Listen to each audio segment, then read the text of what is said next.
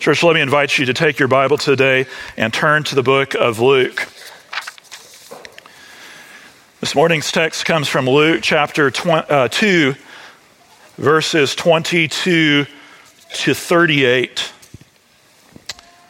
Continuing in our study of the gospel according to Luke, we are still looking at the earliest days of Christ's life together.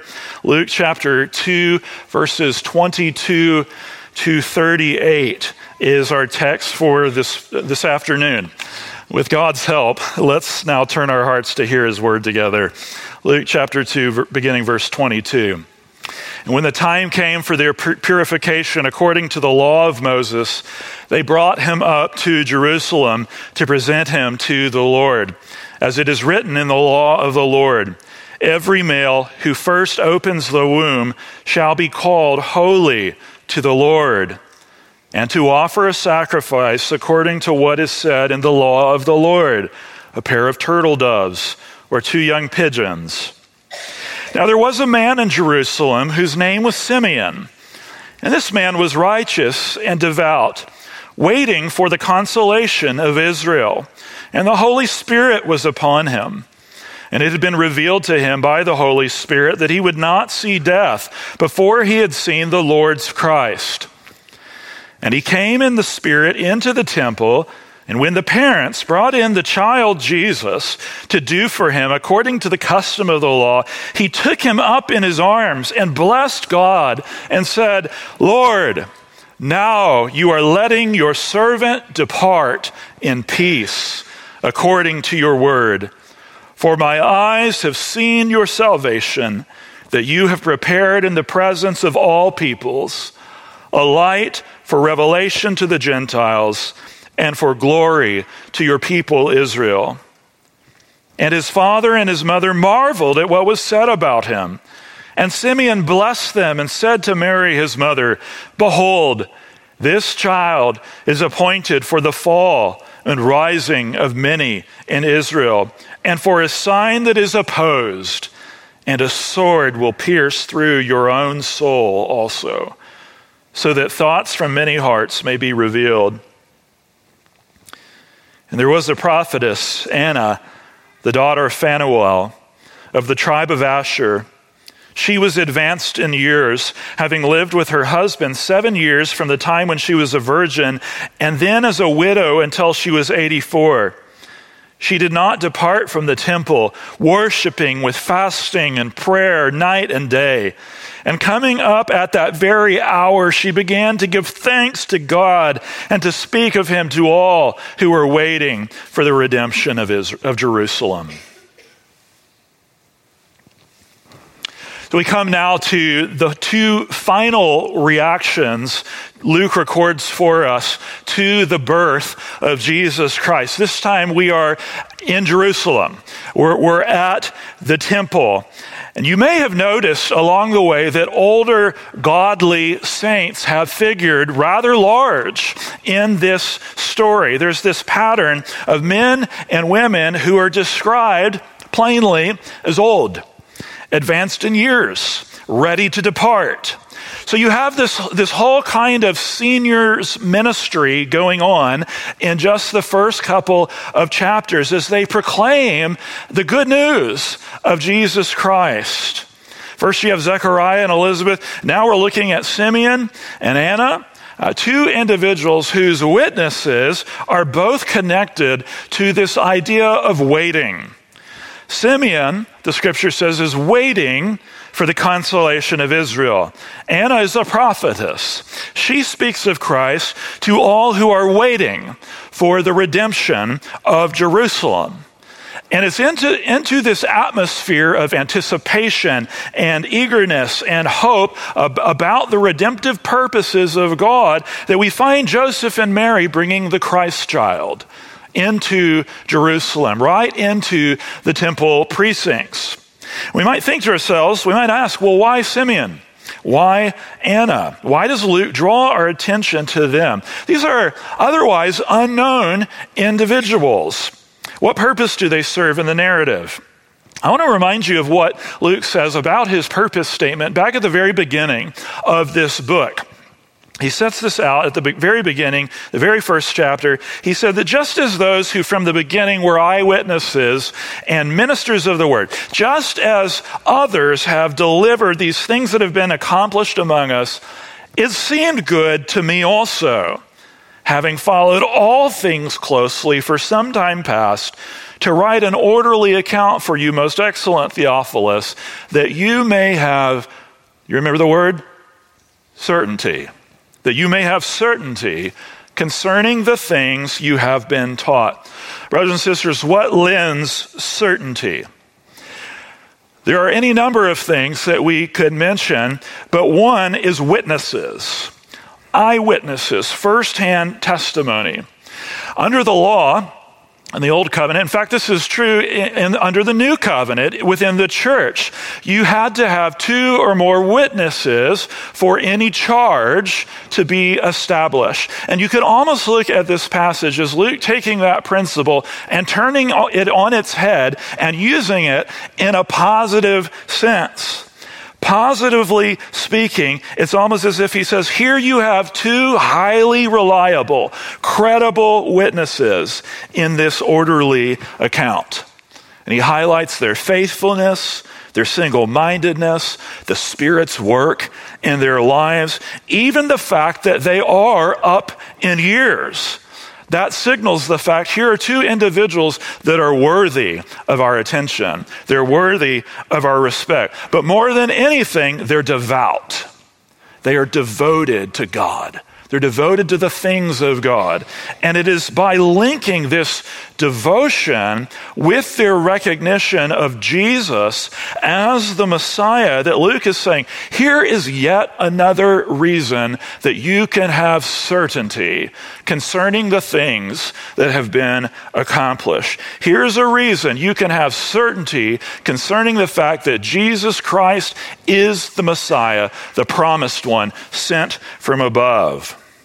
It's for the same reasons that Simeon and Anna both stand as exemplary models for every single one of us here today in terms of the reaction needy sinners ought to have to the good news of Jesus Christ. They exemplify the kind of devotion and service and godly fear and just sheer delight in the Lord that we are called to cultivate within our own lives as the people of God. Now, before we look at Simeon and Anna, respectively, I want you to look at the backdrop that Luke sets for us in verses 22 to 24. We already know that Jesus has been circumcised at the end of 8 days. Well, now, 40 days after his birth, the time comes for purification according to the law of Moses. And just notice that phrase in the scriptures here. 3 times in three verses, the centrality of the Word of God, the centrality of the law of God is reinforced according to the law, as it is written. The law of the Lord. What is Luke saying? Everything is being done just as it should be. Mary has gone through this time of ceremonial cleansing. They have come to present Jesus at the temple. They have come to offer a sacrifice. It talks about a pair of turtle doves or 2 young pigeons. Now, what Luke doesn't say here is just as important as what he does says. If you are familiar with the book of Leviticus, that book that you may find yourself kind of glossing over a little bit if you go through an annual Bible reading program, you may know that early on in Leviticus chapter 12, don't turn there now, but you may know that whenever you had a son or a daughter, the prescription in terms of the sacrifice that was to be offered was a lamb, a year old for a burnt offering, and a pigeon or a turtle dove for a sin offering. You can read about that more later. Leviticus chapter 12. That was the ordinary expectation. But that's not all that there is to be said about this. If you keep reading in that passage, speaking about the mother, Moses says, and if she cannot afford a lamb. Then she shall take 2 turtle doves or 2 pigeons, one for a burnt offering and the other for a sin offering. So why does Luke tell us that they brought 2 turtle doves or 2 pigeons? He doesn't offer any commentary on it, does he? But in a roundabout kind of way, Luke continues to underscore this fact that Jesus was not born into a household that had power and money and prestige going for him. He was a part of the humble poor. He didn't have all of these resources at his disposal. Joseph and Mary cannot afford a lamb. This is right in keeping with the whole story that we have been tracing thus far. Jesus is part of a poor family. Neither does Luke mention the 5 shekel offering that you would ordinarily find, certainly among such devout parents. That's what the law required to give as the ransom price for the firstborn son. Now, we have talked and seen already about what a scrupulous writer Luke is, how careful he is, and how much attention he gives to detail. And the fact that we see how everything else is here, everything is done according to the requirements of the law. They attend to all of those things. Luke seems to be at pains to make that point, and yet the text is silent on this fact. That may suggest that rather than Jesus being ransomed by Joseph and Mary for those 5 shekels, he has in fact been consecrated to the Lord. In the same way that Hannah does in 1 Samuel chapter 2, when she offers her son Samuel to the Lord's service, and she says, I have lent him to the Lord. It won't be very long before we're going to hear Jesus talking about how he must be about his Father's business. Not talking about his father Joseph, but about his heavenly Father. Or talking about my house. Not talking about home back in Nazareth, but about the temple. He's dedicated to his heavenly Father. Now, turn your attention with me to Simeon in verse 25. I'll read that again. It says, now there was a man in Jerusalem whose name was Simeon, and this man was righteous and devout, waiting for the consolation of Israel, and the Holy Spirit was upon him. And it had been revealed to him by the Holy Spirit that he would not see death before he had seen the Lord's Christ. Church, here is a man who is totally committed to the things of God.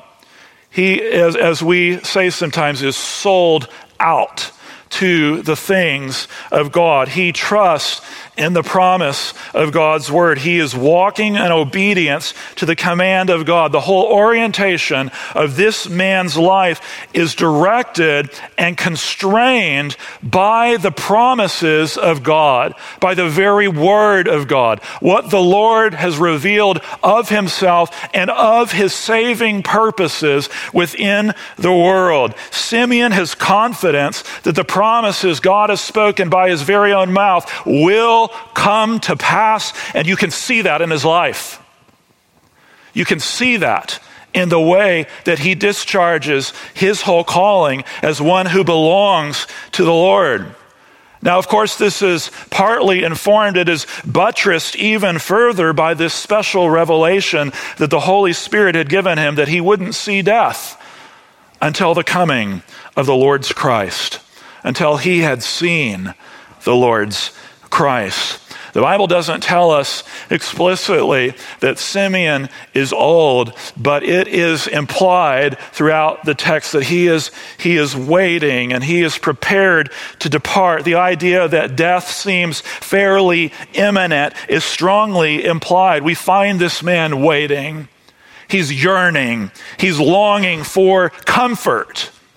Not the kind of comfort that the world gives. Not the kind of peace that you find within the world, but the one that is bound up in the promise of God.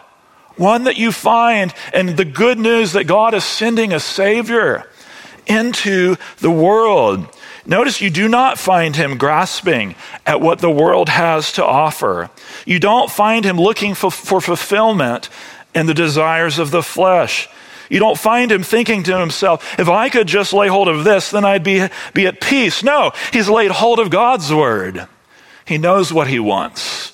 He knows where satisfaction is going to be found. He's clinging to the promise of God, promise that includes consolation and peace and redemption and everlasting rest. And so what does he do in light of that? Well, he is ever looking upward. He is ever looking Godward, knowing that Yahweh alone is the source of his salvation. Simeon says to himself, I have no other hope. I have no other trust, no other plea, no other confidence, and so my hope is set on God's salvation. Beloved, what are you looking at today? What is your hope set upon this very hour? What are you waiting for? If you could have one thing today, what would it be?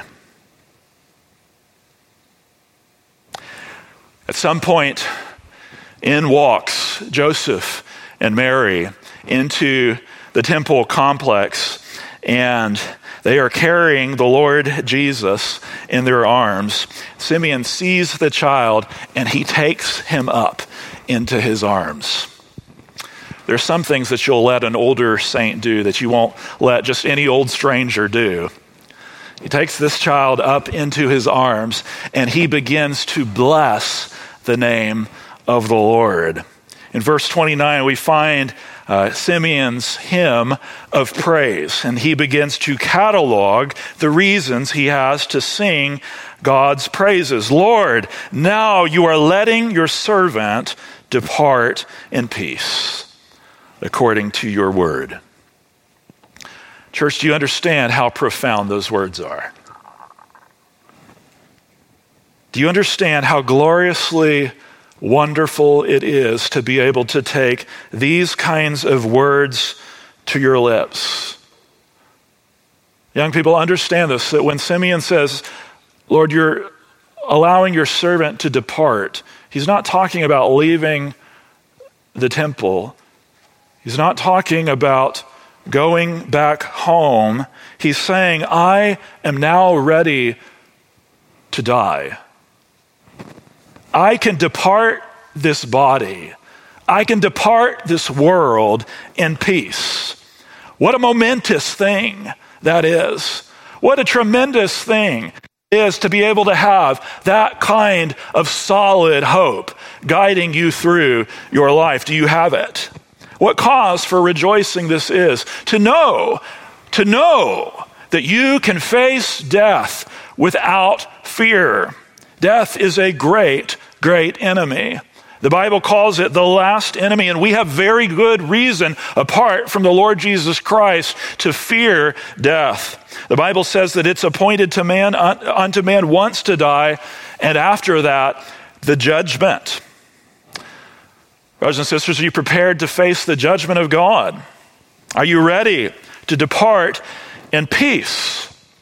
Not because you are hanging on to empty platitudes, not because you are thinking to yourself, well, I'll be in a better place now, or I'll be at rest, or you have convinced yourself that somehow my good works will outweigh my bad works, but because you know that your spiritual eyes have seen the Savior.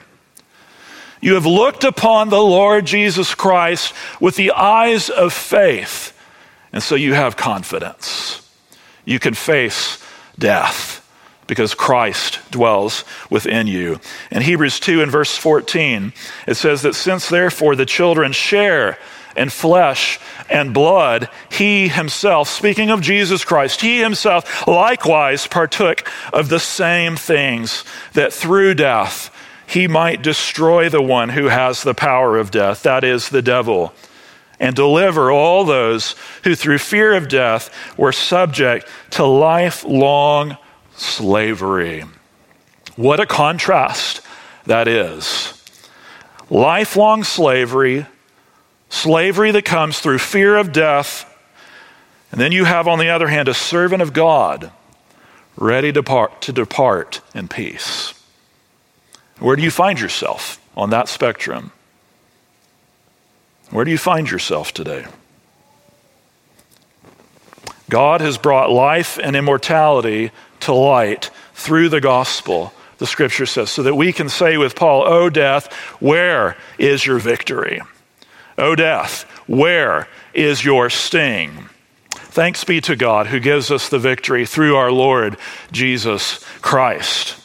Simeon says that this is a salvation that has been prepared. It's something that God has prepared for his people. That too is a wonderful expression. It reminds us that this is not a half-baked, last-ditch attempt to save a people for himself. It is the result of plans formed in the eternal counsel of God. They are foreordained in eternity past, revealed to his people through promises and prophecies throughout many generations, and now they have come to fulfillment in the Lord Jesus Christ, the personal work of God's own Son.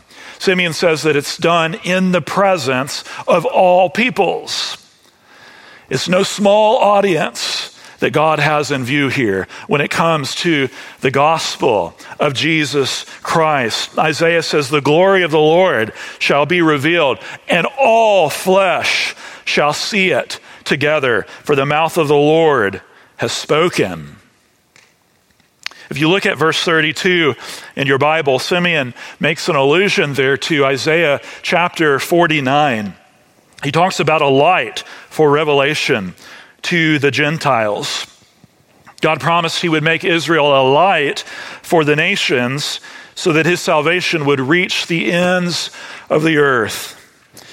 The saving purposes of God include all nations. They're for all peoples. You can look in this room today and see evidence of that. You see evidence, glorious evidence of the work of God and his grace that has reached all kinds of peoples today. They also mean glory to your people Israel. The glory of God comes both through and to Israel. In Romans chapter 9, Paul says, "To them belong the adoption, the glory, the covenants, the giving of the law, the worship and the promises. To them belong the patriarchs, and from their race, according to the flesh, is the Christ, who is God over all, blessed forever. Amen." If you're familiar with the context there in Romans 9, you know that Paul is talking about what he describes there as the great sorrow and unceasing anguish that he experiences within his own heart over the fact that his kinsmen, according to the flesh, the Jewish people, have rejected the Messiah. And he wishes himself accursed that they might receive the good news of Jesus Christ himself. They did not embrace the Messiah. They rejected Christ, which is exactly where Simeon takes us. If you look at verse 34, this old man who is presumably on the brink of death, he is now ready to depart. He sounds this ominous note. And he turns to Mary and he says this, "Behold, this child is appointed for the fall and rising of many in Israel, and for a sign that is opposed." Now, if you have been following along with us thus far, you know that up until this moment, the mood has been joyful. The tone has been exultant, jubilant. All the way through, there's been worship and praise and glory given to the Lord over the mercy and the grace that has been found in the birth of Jesus Christ and the fulfillment of God's promise. Well, suddenly Simeon interrupts that theme, and he says, "Well, I want you to hear this as well." Not everyone is going to respond with that same kind of enthusiasm and warm embrace. Jesus is appointed for the fall and rising of many in Israel. His life is going to have a kind of twofold significance. And Simeon, again, he's drawing from the book of Isaiah in the 8th chapter here. In Isaiah chapter 8, verses 14 and 15, it says that he will become a sanctuary and a stone of offense and a rock of stumbling to both houses of Israel, a trap and a snare to the inhabitants of Jerusalem. And many shall stumble on it, they shall fall and be broken. They shall be snared and taken. So Christ will come into the world, and he will be, on the one hand, a sanctuary. He will be a place of security and rest. He will be a refuge and a hiding place. But brothers and sisters, it's the same God-man who will prove to be for others the cause of their ruin, a trap and a snare. In Romans chapter 9, verse 33, it says, "Behold, I am laying in Zion a stone of stumbling and a rock of offense, and everyone who believes in him will not be put to shame." Both are true. I am laying in Zion a stone of stumbling and a rock of offense, and whoever believes in him will not be put to shame. Some are going to fall. Some are going to hear the good news of Jesus Christ. They'll hear the message of Christ crucified and they'll stumble. The gospel will sound forth and they will take offense at its claims. They'll trip over what it says about their spiritual condition, about their souls, about their need, about the necessity of faith and repentance in the name of Jesus Christ. Now others will rise. They will say, yes, Christ is the one on whom I stand. He is my sure foundation. He is my cornerstone. He is the one on whom I trust. This is the Lord's doing. It is marvelous in my eyes. I love the good news of Jesus Christ. Because of him, we will rise. Jesus Christ will be my vindication. In fact, it's the very same word here that Luke uses for rise that is used elsewhere throughout the New Testament for resurrection. Others will rise. So Simeon has found the consolation of Israel, the very thing that he has been waiting for. But he also anticipates that the Messiah is going to come and bring division, rising and falling, rejoicing and rejection, embrace and animosity.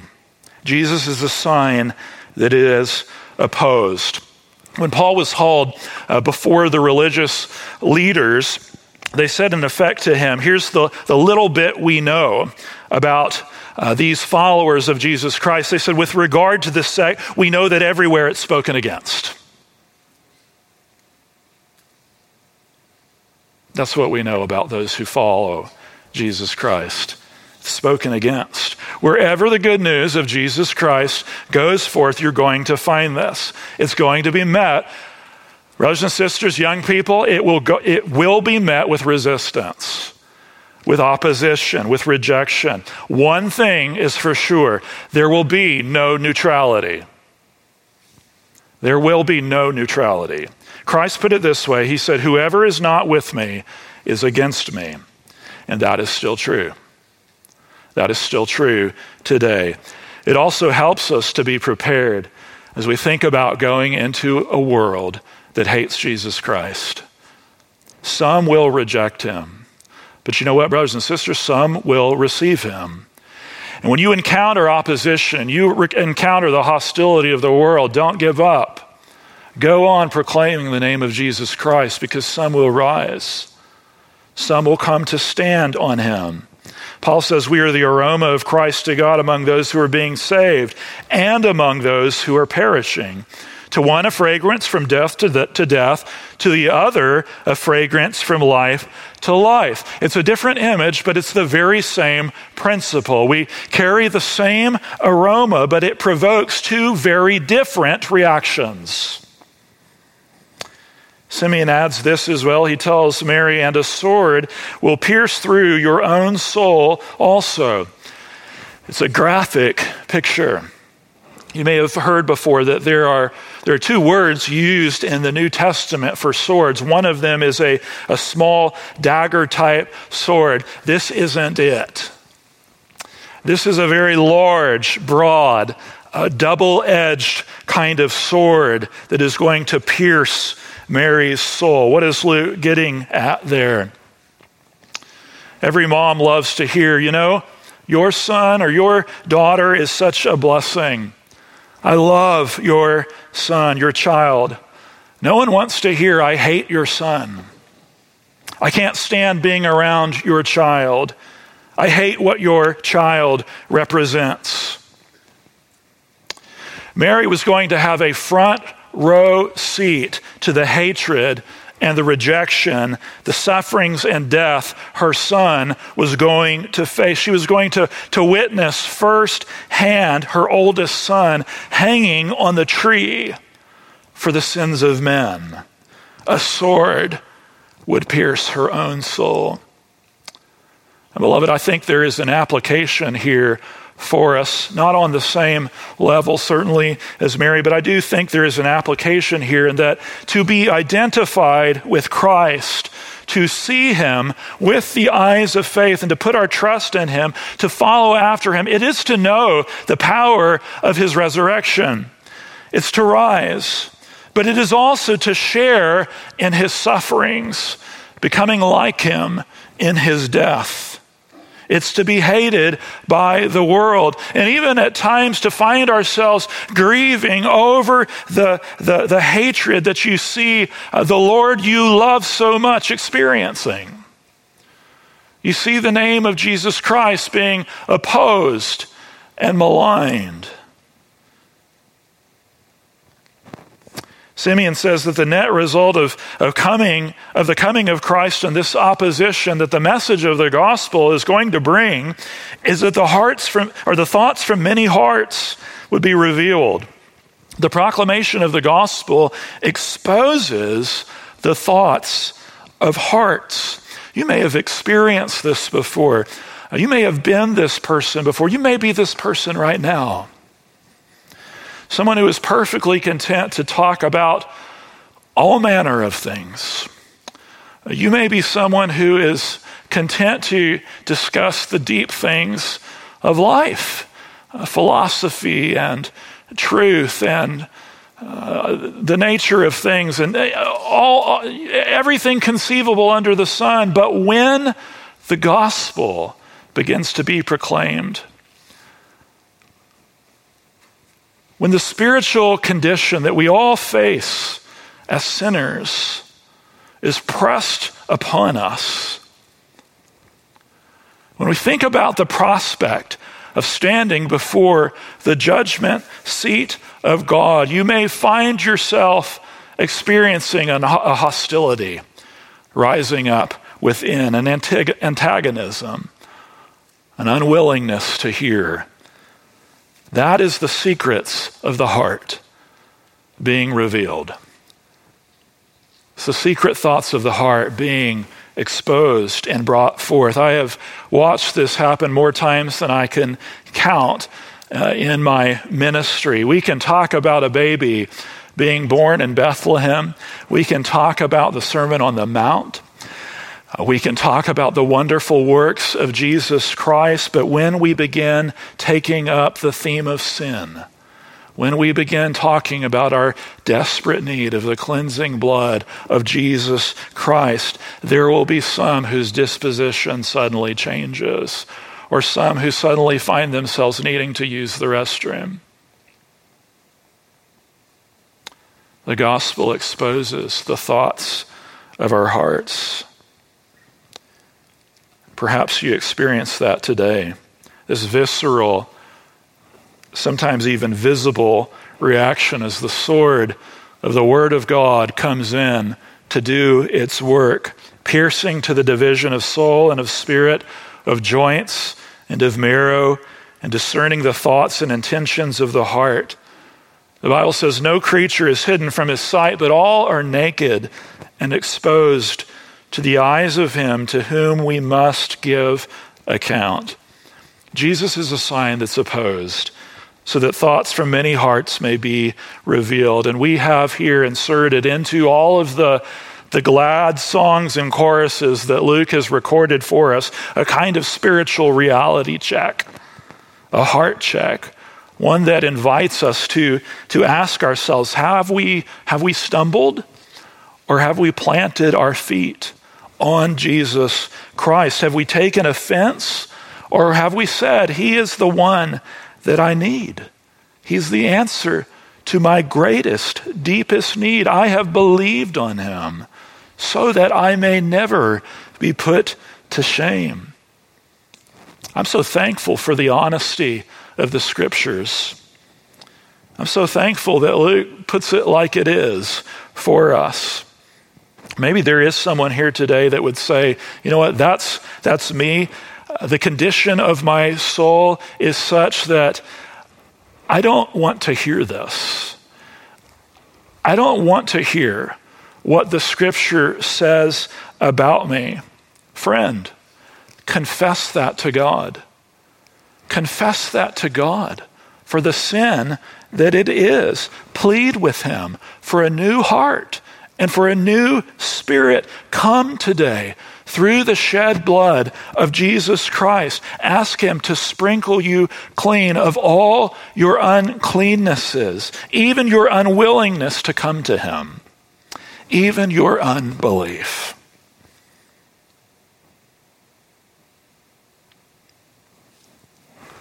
Now look with me at Anna in verse 36. And there was a prophetess, Anna, the daughter of Phanuel of the tribe of Asher. She was advanced in years, having lived with her husband 7 years from when she was a virgin, and then as a widow until she was 84. If you assume that Anna was married by her mid-teenage years, which was the custom at this time, and she was married, as the scripture here says, for 7 years, she would have been a widow by the time of her early 20s. It's difficult to know from the grammatical construction of this verse whether the 84 years that Paul talks about, or that Luke talks about, refers to how old she was at the time of this episode, or it could possibly even be how long she had been a widow. But at minimum, she easily would have been a widow for 60 plus years by this time. And one may presume, I think that it's safe to say, that her life had not gone the way that she had planned. In the Lord's providence, her early married years had been suddenly interrupted by the death of her husband. How could she go on? What would her future look like? What would she do with her time? Answer: she did not depart from the temple, worshiping with fasting and prayer night and day. She is the picture of godly piety. She spends her time with the Lord, seeking the face of God, praying, fasting, night and day. And Luke's description of her activity here seems to suggest the same spirit of expectation and anticipation that we see with Simeon. She's in the temple. She's, like Paul says, anxious about the things of the Lord. Anxious about the things of the Lord. She is a woman of prayer and fasting. One author says here, fasting constitutes a form of protest, an assertion that all is not well. So you have this picture of a praying, fasting woman, physically, spiritually depicting her hunger and her longing to see God satisfy her with the fullness of his promise. Confident of the very same thing that Mary said a couple of paragraphs back, that he fills the hungry with good things. And that very thing the Lord did. Verse 38, and coming up at that very hour, she began to give thanks to God and to speak of him to all who were waiting for the redemption of Jerusalem. Christ appears, she begins to worship, which in turn moves immediately into forthtelling, evangelism, making Jesus Christ known to those who are around her. You have praise and proclamation. They both come together. Now, friends, where do you stand or fall? Where do you stand or fall today? Tozer said, what comes into our mind when we think about God is the most important thing about us.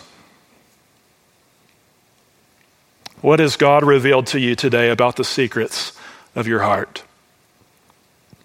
And let's go to the Lord.